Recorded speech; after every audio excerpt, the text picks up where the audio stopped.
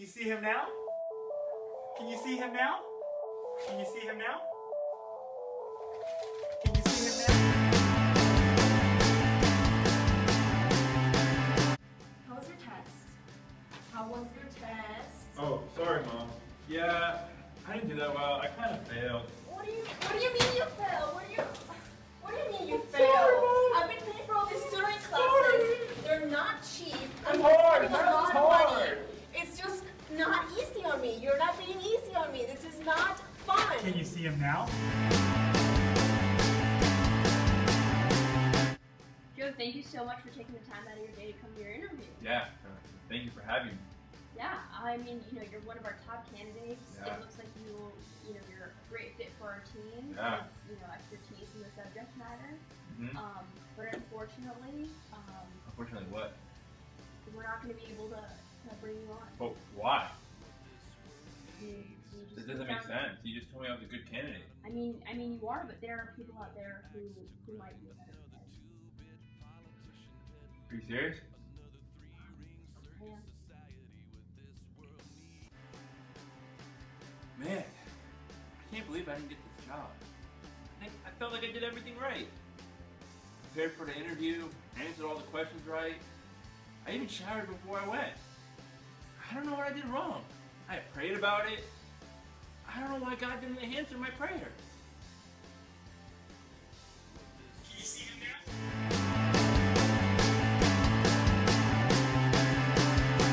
So, how's your test? Actually, I just got it back today. I guess the teacher just finished grading them. And I didn't do so well, but I found out that these other kids in my class who cheated ended up doing really well. I mean, that's just not fair.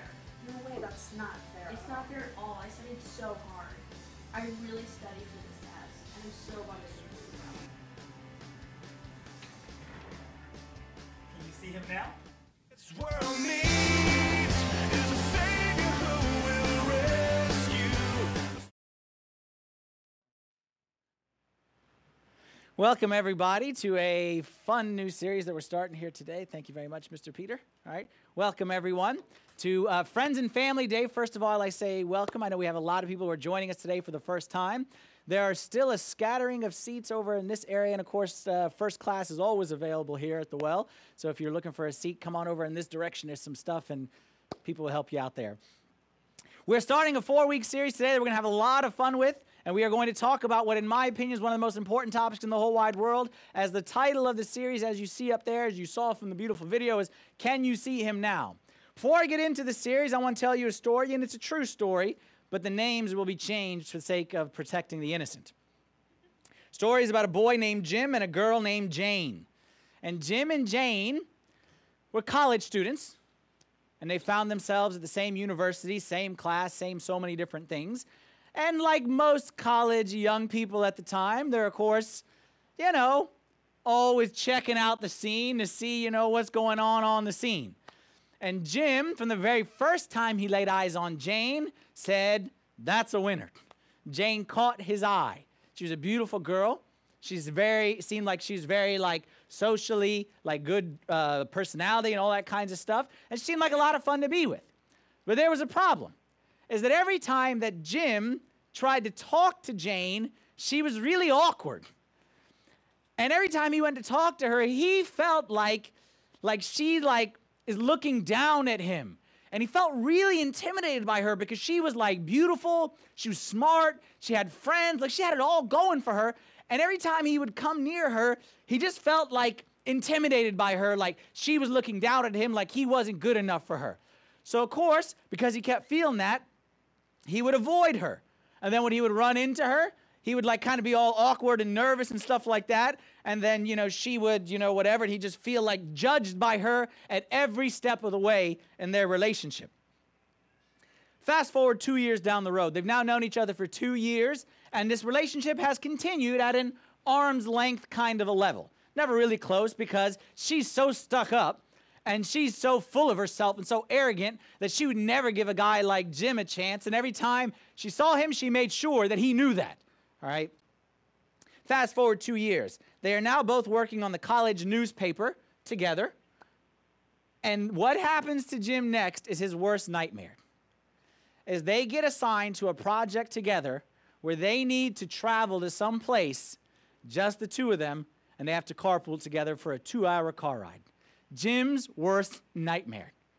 Like all these years, he had been dancing around. He didn't want to actually because he liked her, but she was never reciprocating that, and he always felt intimidated by her. So the worst thing that you can imagine if you're Jim is spend 2 hours with this woman on the way there and on the way back with no buffer. Okay, no third party to like kind of to assist in the situation, just one-on-one, Jim and Jane, and he is dreading the moment. So Jim, like any good guy would do, he comes up with a strategy of how he's going to attack these 2 hours and what topics he's going to bring up and how he's going to make sure that the conversation stays superficial, arm's length, so it never gets into an awkward kind of a thing. And he brings his A game. And they get in the car and he starts with the small talk. How about the weather this and politics that and sports this? And he gets through all his topics. And then he realizes he still, out of the 2-hour trip, has about 1 hour and 45 minutes to go. Because that's about as much as we got in there that we can talk about on our own. Then it becomes kind of awkward silent. And Jane says the following.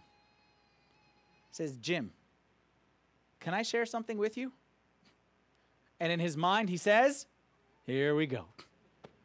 She's going to lay into me and tell me how I'm not as smart as she is, and I'm not as funny as her friends are, and I'm not as good at this newspaper thing, and here we go. She's about to lay into me and give me a piece of her mind. So Jane goes, I want to tell you that I feel like there's a barrier in our relationship. I feel intimidated every time I talk to you.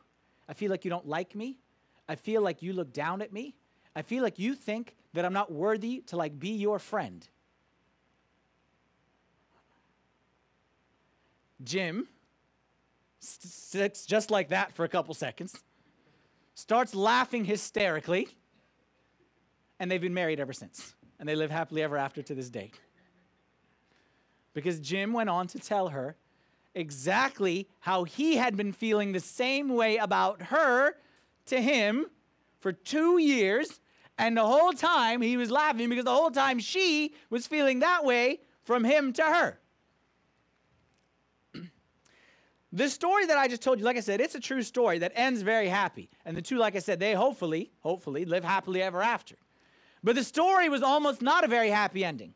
And the story, which was supposed to be written as a fairy tale story, almost ended in disaster if it weren't for this forced conversation that took place on this one day where they were stuck in the car ride together. Had that car ride never taken place, two people who were meant to be together would have never found each other. Why? Because of his feelings towards her or her feelings towards him? No. Not because of how he thought about her or she thought about him, but how they perceived the other's feelings about each other. It wasn't a reality that almost stopped this relationship. It wasn't an incompatibility. It was a perception of an incompatibility. It was a perception of that this wouldn't work that almost stopped this great thing from happening and taking place. Welcome to a new series called Can You See Him Now? And the basis of this series is this following statement that I'm going to make. The basis of this series is that the most telling characteristic about a man is what his view of God is. This will determine the outcome of his life more than anything else. Listen carefully. The most telling, most important thing about you is what your perception of God is, not the reality of who God is. I know you say that's kind of like a bold statement. Not the reality of who God is. Your perception of the reality is more important than the reality. And Jim and Jane are a perfect example because the reality was one thing, that these two are made to be for each other. But the perception was that she doesn't like me, or she is arrogant, or she thinks I am, or that he, on vice versa, on the other side. The perception of your perception of who God is will ultimately affect your life more than the reality of who God is. And because of that, this is why this series is so important. What we're going to talk about in this series is we are going to try to get rid of all the perceptions about who God is. And we are going to try to see God. And just like in the video, we're going to go through different circumstances of life. And we have all these perceptions in our mind that this means that God doesn't. Or this means that God wants me to. Or this means that God is trying to tell me. All these ideas in our head. And I'm telling you that if those perceptions are wrong, if those perceptions are inaccurate, it will really mess you up. It'll mess up your relationships if you don't have an accurate view of who God is. It'll mess up your career if you don't have an accurate view of who God is, especially your relationship between your career and the balanced life. It'll mess up your personal spiritual life, your ability to overcome temptation, your ability to live a healthy life. If you don't have a proper view of who God is, I promise you, it's going to affect you in so many ways that you never even realize. I said a minute ago a bold statement. I said your perception of who God is will affect you more than the reality of who God is. I say the word God, each of you has a picture in your mind. I say God, I say I'm a priest. You instantly have a perception of what church is, of who God is, of who Christians are. You instantly have a perception of who God is and what does he want from your life. And that perception could have come from your parents. I'm sure your parents played a role in it. Your friends. If you had an idiot professor in college, he may have played a role in it. If you had an intelligent professor, he may have played a role in it. Oprah may have played a role in it for all I know. I don't care where it came from. All of us have been affected by many influences to build up today a picture of who God is. And if that picture is incorrect or inaccurate, then your life is never going to reach its maximum potential. Here you have some options. Let's see, for example, let's say mean boss. Let's say in my mind, God is a mean boss. God is just don't do that. Don't touch that. Go over there. Wake up early. Stay up late. Don't eat that. Don't have fun. Don't smile. Wear black. Beard. You have a picture of God as this mean tyrant, like an angry CEO who storms into the boardroom and fires people. And no soup for you. And you're terminated. And then I come say, hey, we're going on a weekend retreat. Spend a whole weekend with God. You're going to say, no thanks. Like, who in their right mind wants to spend a weekend with their boss? Look, who the boss says, I'm going away for a weekend. Come spend a weekend with me. If you hate your boss, why in the world do you want to spend a weekend with your boss? So if God is just nothing more than your boss, and he's a mean boss, you're not going to be very eager to spend time with him. Let's say God is like a policeman to you. Always looking with his stick. Caught you. Always looking to try to catch you. Then how are you going to walk around God? You walk on eggshells. You can go to church, you can walk on eggshells. Then you're going to walk out and say, thank God done that. Thank God. I don't have to go back there for another 7 days. All right? Because God is just a policeman. You're on eggshells and you don't want to, it's going to affect your life. Let's go to the opposite extreme. Let's go to the cool guy in the sky. Your God is just a fun dude. All right? Your God is always smiling. It never rains where your God is. And your God is just forgiveness and good stuff.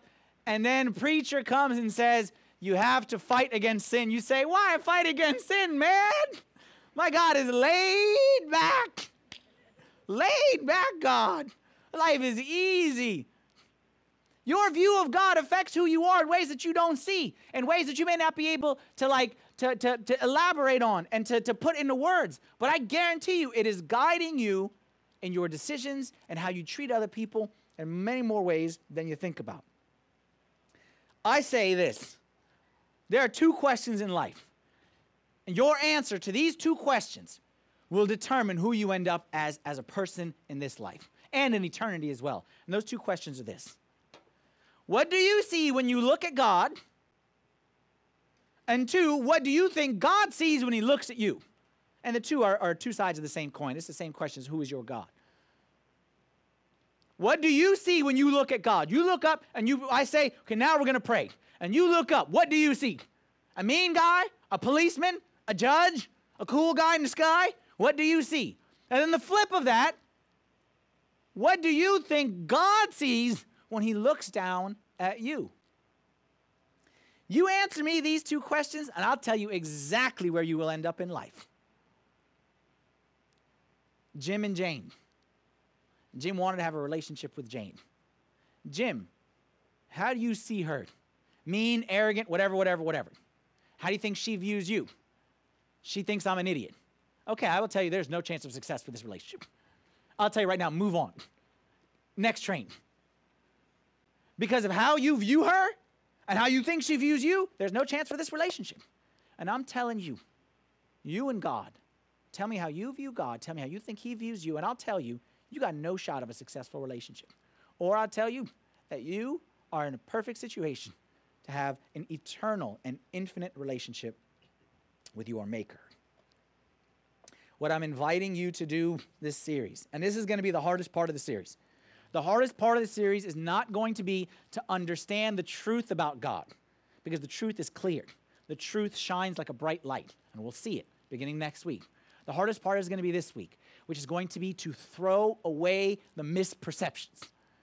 Throw away my crumpled up, 50-cent, pathetic view of God that, like I said, I gathered from all these different sources all along the years, and to get rid of that and to put out of my mind that who I always thought God was, that's not really God. Because maybe, just maybe the problem in your spiritual life, maybe the problem in your journey to God, maybe the reason you're always frustrated, maybe it's not a problem, as we often think it is, that I'm not good enough, or that I need to try harder. Or maybe it's not a problem with me at all. Maybe it's a problem with my perception. Maybe the problem isn't that God is unfair. Maybe it's that I have a problem understanding what true fairness is. Maybe the problem isn't that God doesn't love me. Maybe the problem is that I don't understand what true love is supposed to look like. Maybe God isn't against me, as I always tend to tell myself. He's against me. He doesn't want to bless me because I did this. Maybe I don't understand what against me and for me really means. I have like this theory in life. And this theory, I believe, applies to 100% of the people on planet Earth. 100% of the people on planet Earth. I believe 100% of the people on this planet have a deep, deep, deep desire to be close to God. And you say, I know people who don't care about God. I promise you, every person who is programmed in our DNA to have a deep, deep, deep relationship with God. It's not my words only. The smartest man who walked the face of this earth was a man named Solomon, other than Christ, of course. A guy named Solomon. And Solomon said the following in Ecclesiastes 3:11. He says, He, being God, has put eternity in our hearts. And God, when he created us, he programmed a little piece inside of us, inside of our DNA. He put a little chip in there, which is called eternity. And that eternal piece cannot be satisfied by limited, finite, created things. Eternity is the only thing that can fill an eternal void. That eternal void, we may try, say, you know what, if I make a bunch of money, that'll fill me. And we know, not a person in this room, even the dumbest person in the world know that all the money in the world won't make you happy. Even the dumbest person in the world knows that. We think, well, maybe if I achieved this success, or I had these letters behind my name, this degree, or if this girl liked me, or if this boy liked me, or if this girl would leave me alone, or this, whatever it may be. We think all these things. And we try and we try and we try. None of those things fit. Remember the little game when we were the kids, the circle fit in the circle, the square fit in the square, the star fit in the star. None of those finite pieces fit in this eternal box. Only eternity fits in eternity. And every one of us has a deep desire to be connected to God. Now, the reason that we're not connected with God, we think, is because we're bad. Or because he's bad. Or because what he said isn't true. Or what people are telling us isn't true. Or I'm not trying hard enough. Or all these different things. And I believe that the problem, I don't want to say 100% of the time, because not 100%. Sometimes it is. It's lack of desire. But I'm telling you, deep inside is not lack of desire. I believe it's lack of clear sight. It's lack of seeing who God is accurately. Because if you saw who he is, and you saw who you are in his eyes, man, be a no-brainer. Here's our verse for this series, and it's more of a prayer than it is a verse. All right, one time Jesus was walking down the road in Matthew chapter 20, and the Bible talks about two blind men who were standing at the side of the road. They started screaming to Jesus.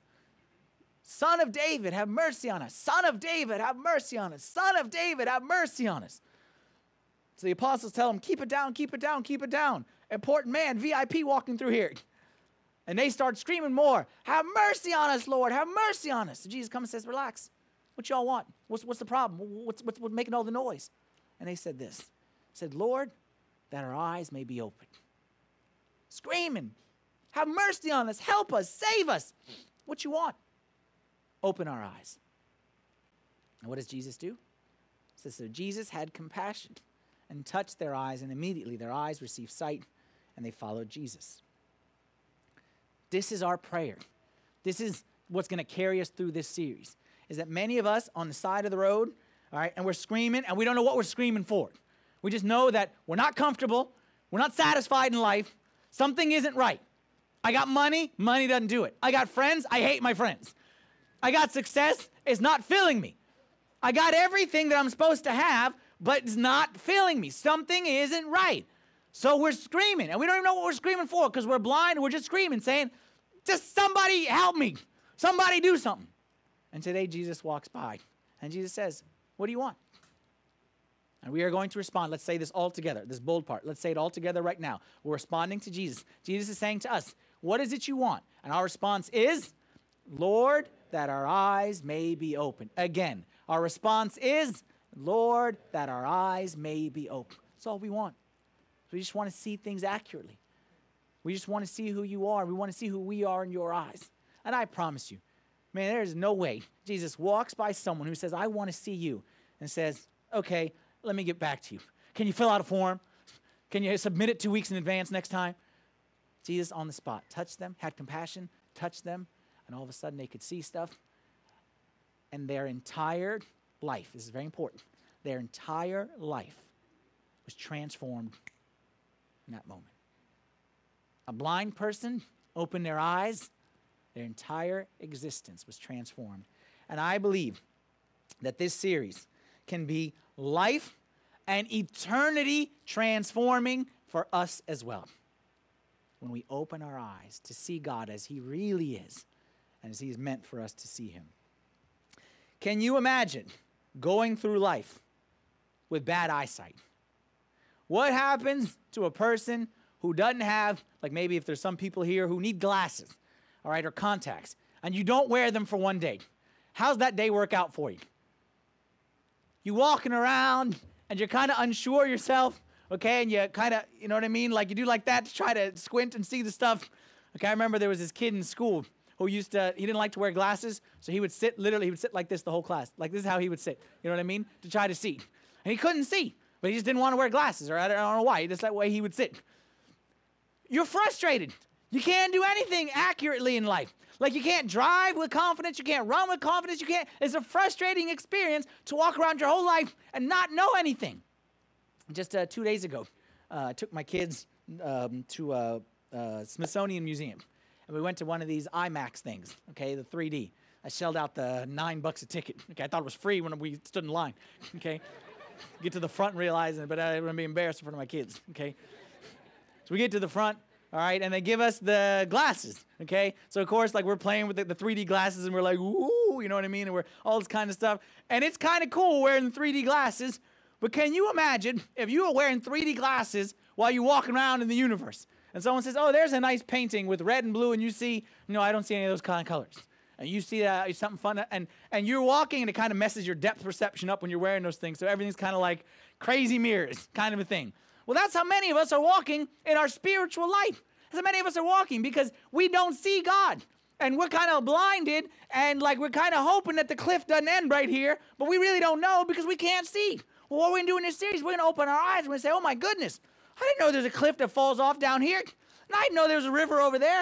And I didn't know there's a staircase up here. We want to see God clearly so that we can live the way we're supposed to live. Another story I remember when, so I used to wear contact lenses. And then I had that LASIK surgery back like many, many, many years ago. And I remembered when I had it, they said, after this surgery, you're going to have something that's called a halo effect. All right, I don't know if y'all know what this is. Halo effect around lights. So I'm like, I don't know what they're talking about. I don't see any of that stuff. And then I went back with a follow-up, and they're like, it's good, the halo effect. And I'm like, I don't have that, doc. And she's like, are you sure? And I'm like, no. And she's like, don't you see when you see like a light, like a shining around the light?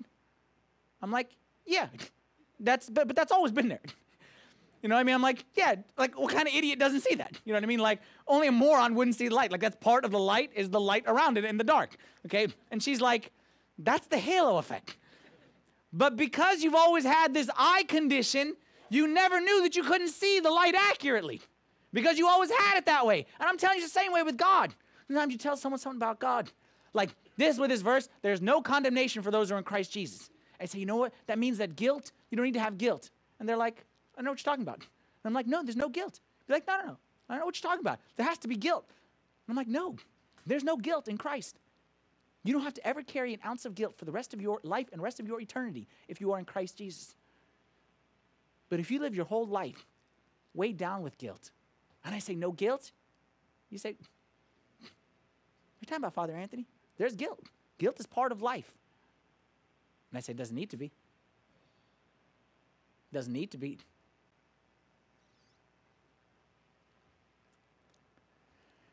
We need to get past these misconceptions. And we need God to open our eyes.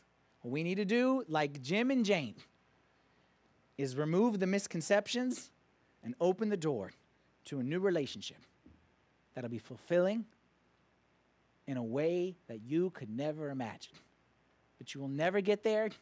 I picture it, like I said, in my mind, I picture a picture of God that each of us is carrying in our pockets. This crumpled up little piddly old picture of this pathetic little God who can't heal, who doesn't give us power, who's just mean, who's whatever, like whatever your misperception, this piddly little picture of God. You're never going to cross this bridge, and you're never going to have a deep relationship as long as you're carrying around this picture. So everyone, this is what you're going to do right now in your mind, okay?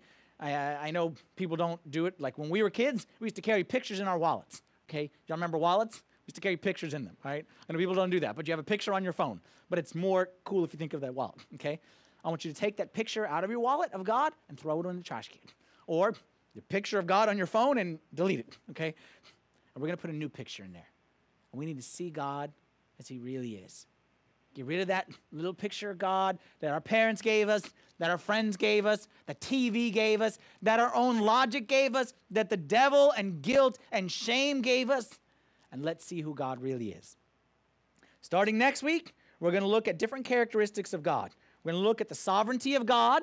What does that mean? That God is sovereign, ruler of all.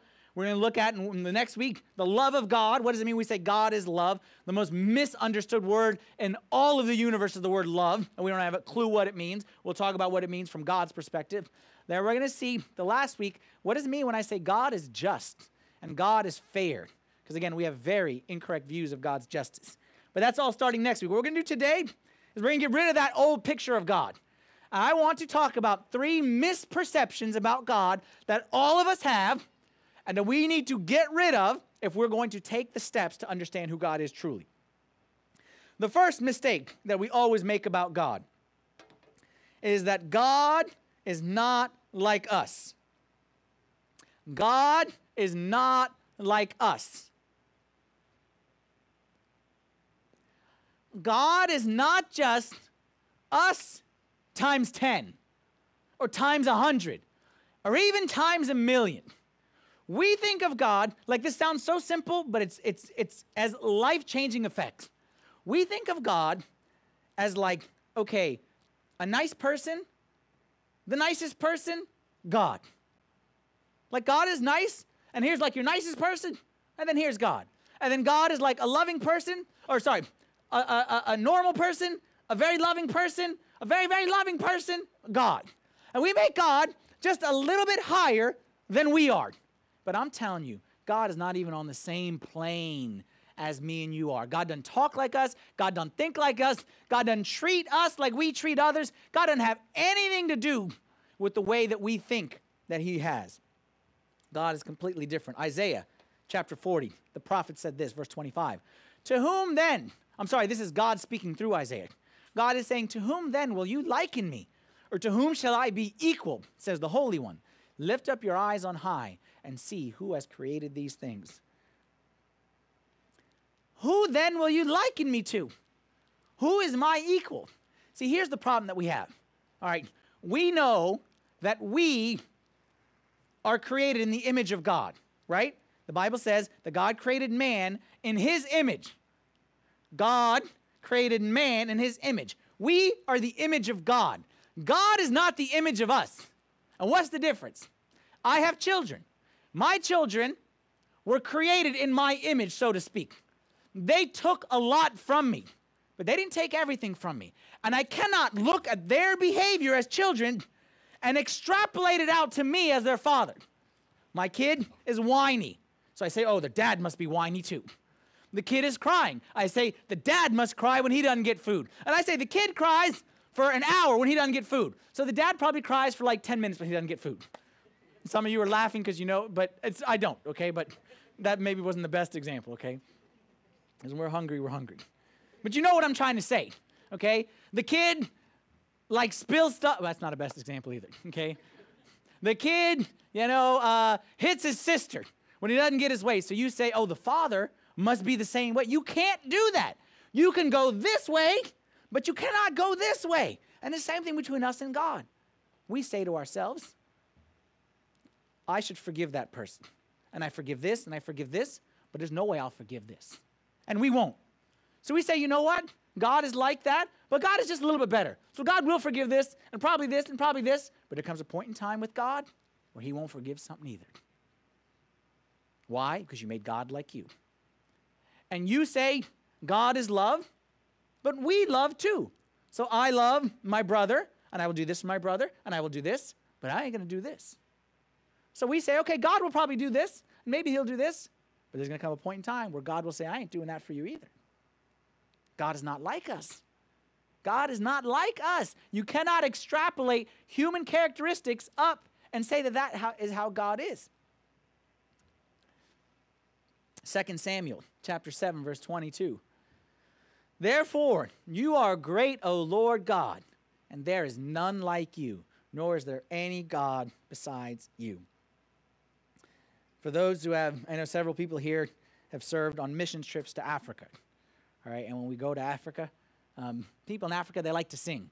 They like to sing a lot, and they have very nice songs, very simple songs, but beautiful songs. And there's one song that's my favorite song. And if you've been to Africa, you know what song I'm talking about. What's that song say? It says, there's no one like Jesus. It says, there's no one like Jesus. Do y'all know the song? It says, there's no one like Jesus. And then the second line is, there's no one like Jesus.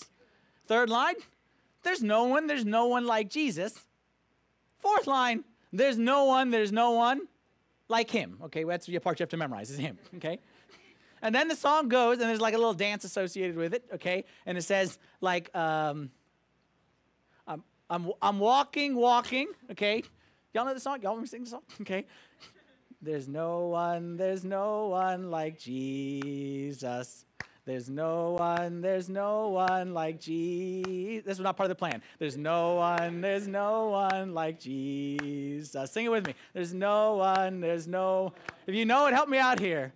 I'm walking, here, there. I'm searching, here, there. Oh, I messed it up. I turn around, here, there. There's no one like him. Clap for me. Clap for me. Because you think it's hard to talk up here, come try to sing and dance up here.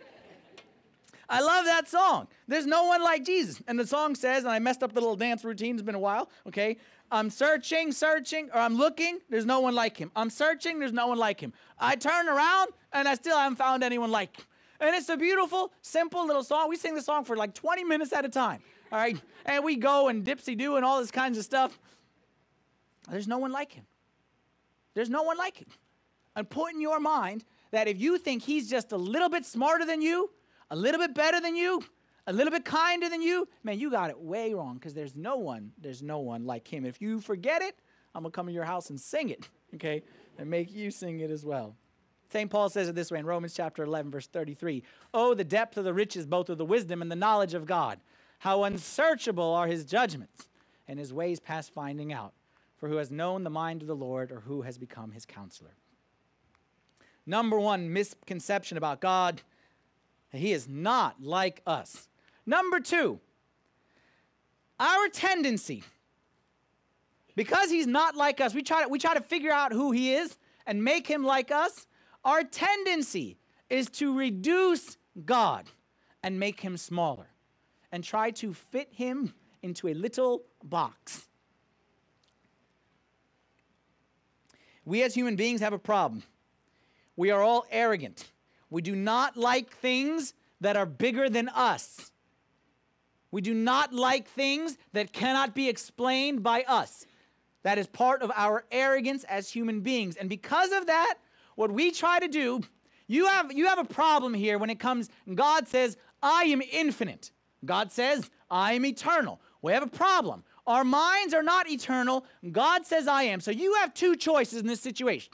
Option A is to take this infinite God and shrink him down to fit in my finite mind. Or option B is to humble myself and my finite mind to appreciate an infinite God. Of those two options, we usually choose A. We don't like things that don't fit in our brain. We don't like things where we say it cannot be explained. We don't like things that make us feel like we're not the smartest creature in the universe.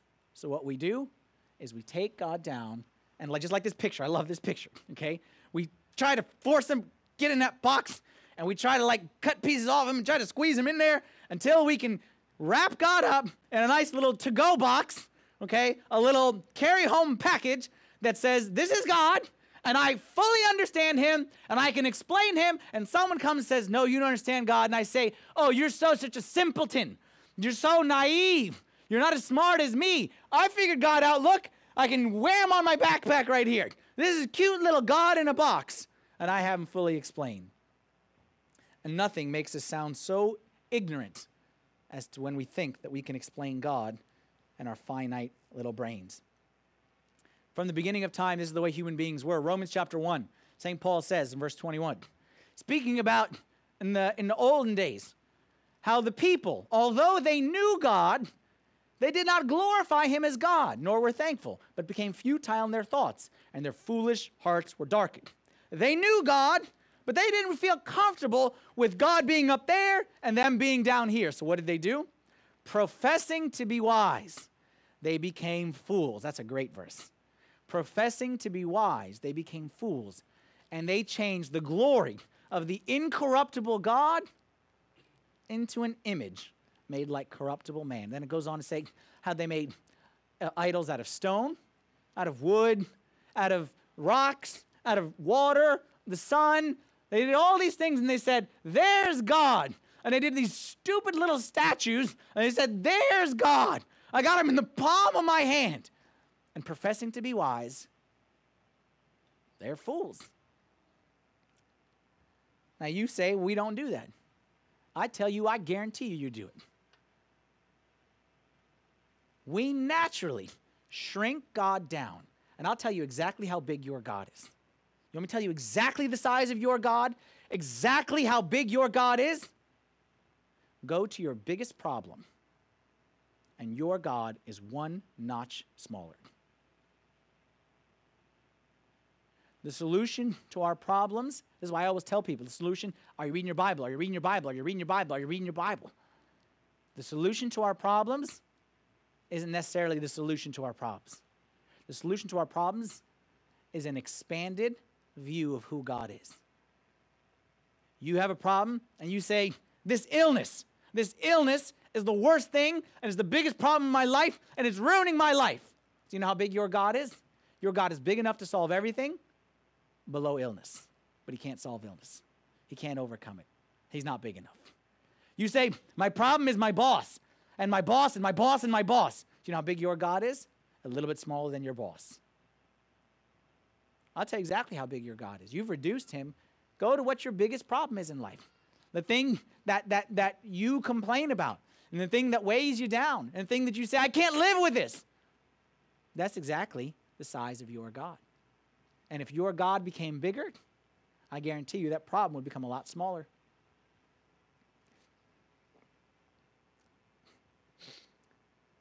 If you struggle with this, I'm going to give you a verse. Like there's verses, then there's verses.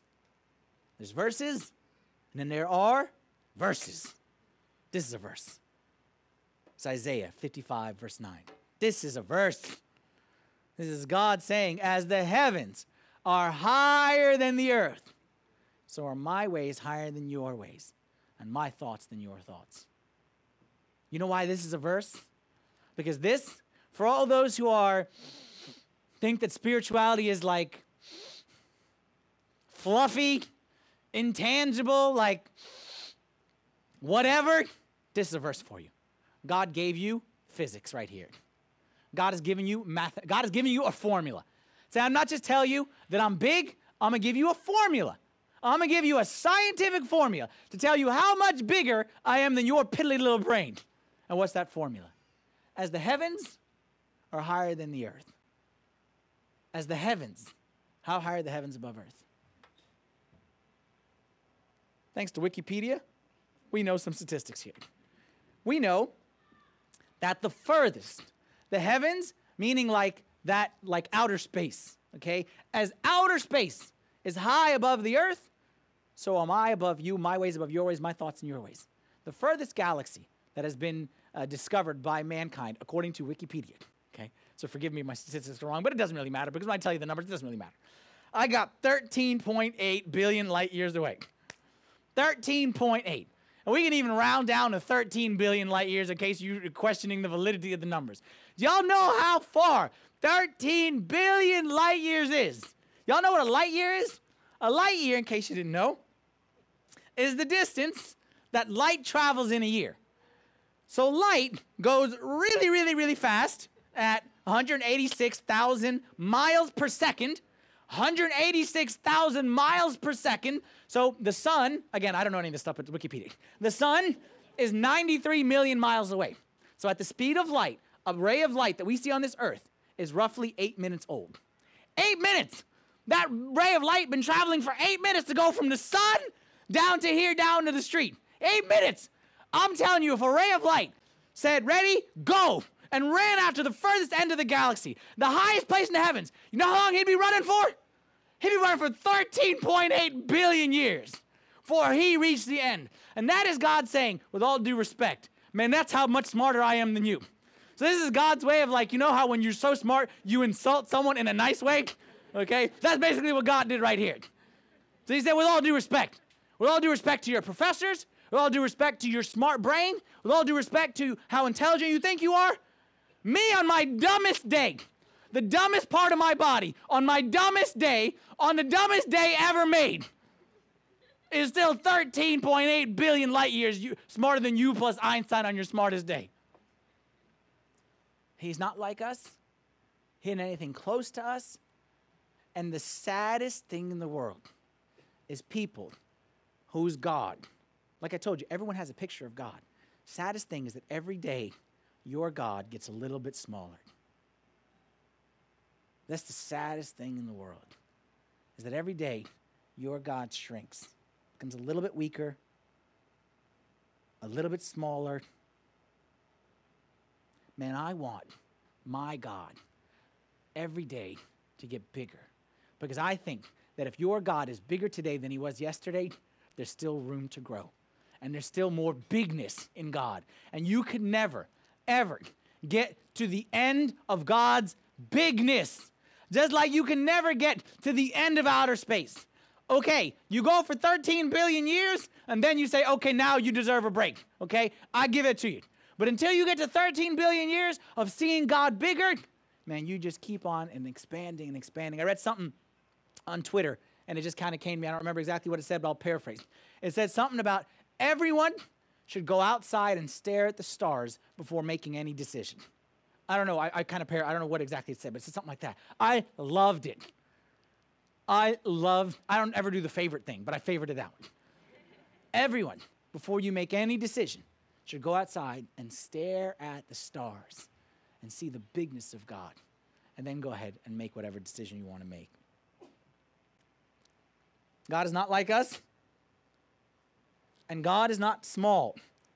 Our tendency is to reduce him. But the truth of the matter is he's bigger. And then the third misconception. is that God must be revealed. Meaning, God cannot be figured out. We can figure out parts about God, like characteristics about God. There's certain things like, again, we are made in his image, not vice versa. So God put things in us that can understand things about him. Our logic and our brain God gave to us, and using that, we can understand a lot about God. And using nature around us, we can understand a lot about God.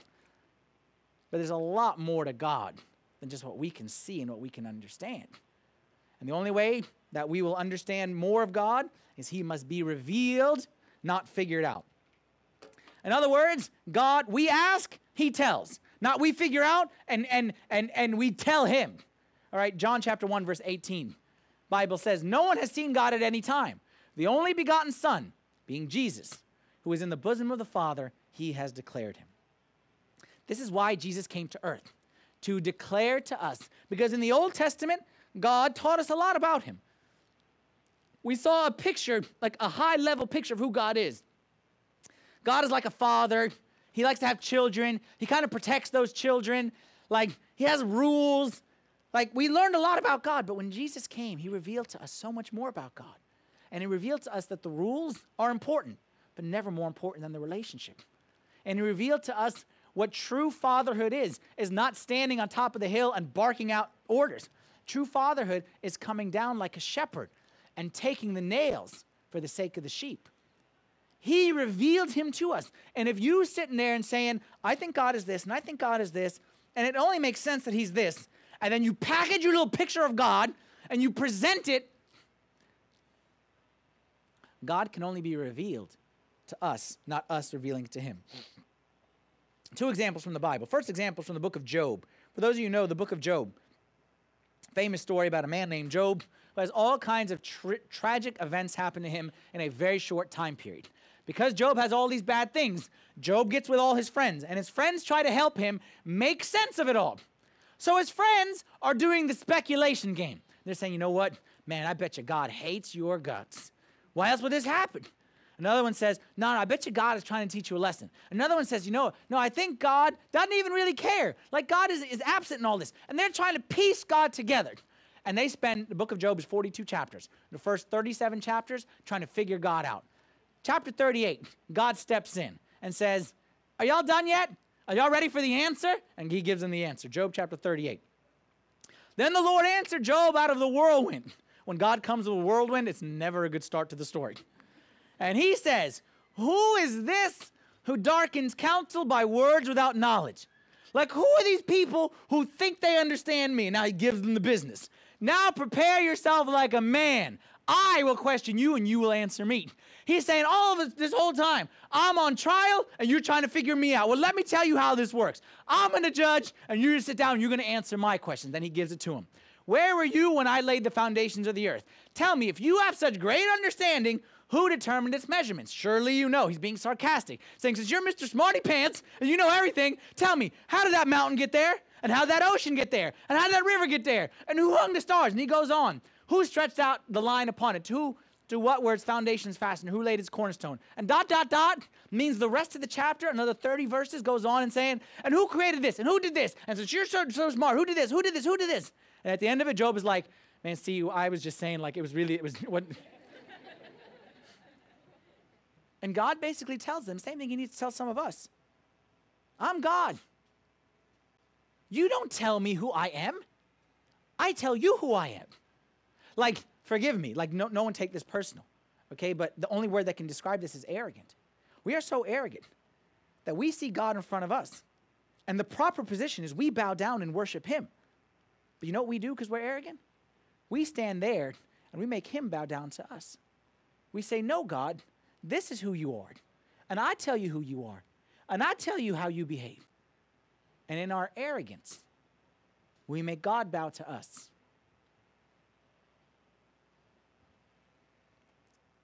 Another example. Even worse. Even dumber. Exodus chapter 32. Famous passage in the Bible. People of Israel. Man, if there's any group of people who knew God was a big God, it was the children of Israel. Go back and read the book of Exodus, and you will see that the miracles God did in that book of Exodus, oh my goodness, you ain't never seen miracles like this in the history of the world. God turned a river into blood. God took all the cows and got rid of the bad people cows, but kept the good people cows alive. God sent gnats and flies and locusts, and God made it at one point in time, this is talking about the 10 plagues, that there was darkness over the entire land, except where these people of Israel were camped out over here. There was a bright sunlight right here. God killed all the firstborn of all the children of the bad guy. God took them in front of the Red Sea, and God parted the Red Sea. I'm talking about a group of people, not us who read about the parting of the Red Sea. I'm talking about people who walked in the middle of the ocean, and they like saw the wall of water right here, and they like did their hair in it, you know what I'm saying? Like, people who walked in the middle of the ocean, and they got to the other side, and they said, God, we're hungry. God says, okay, here's manna. From heaven, I rained down food. It said, okay, God, we're thirsty. He says, okay, there's a rock. Bring water from a rock. And a mountain became a water fountain this day. Pillar of cloud to lead them by day. And then they said, we can't see the cloud at night when it gets dark. He says, okay, I'll make it a pillar of fire at night. Like if there's any group of people on this planet who knew the bigness of God and who God was, it was these children of Israel. Exodus chapter 32, Moses goes up the mountain to get the 10 commandments. He's up there for 15 minutes too long, and they start to get worried. And they say, Moses left us, and God has left us, and we don't know what we're doing. It's been 15 minutes, and we don't know what we're going to do. So what they do is the dumbest event in the history of all mankind. The story of the golden calf. We'll read it right here, starting in verse 2. Aaron, okay, who Moses left in charge while he was up the top of the mountain, says to the people, like they got scared, Moses is gone. So Aaron says to the people, don't worry, I'm a priest, I got it under control.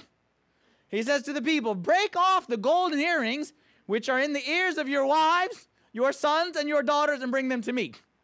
So all the people broke off the golden earrings which were in their ears and brought them to Aaron. And he received the gold from their hand, and he fashioned it with an engraving tool. And he made a molded calf. Then ready for dumbness personified? Then they said, this is your God, O Israel, that brought you out of the land of Egypt. This is your God, who 15 minutes ago was around your ear and didn't exist, but actually, he saved us from Egypt 6 months ago, even though he wasn't alive 15 minutes ago. But he saved us 6 months ago. And you say, these are officially the dumbest people in the universe.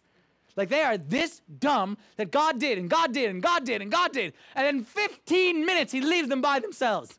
Story goes on.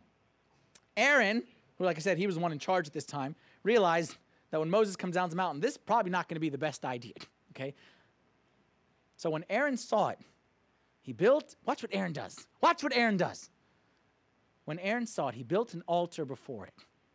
And Aaron made a proclamation and said, tomorrow is a feast to the Lord. Then they rose early on the next day, offered burnt offerings and peace offerings. And the people sat down to eat and drink and rose up to play. What did Aaron do? What did Aaron do? They made this dumb calf out of gold. And they said, this is your God. We worship this God. And then Aaron's like, I'm probably going to get in trouble for this one. So what did he do? He just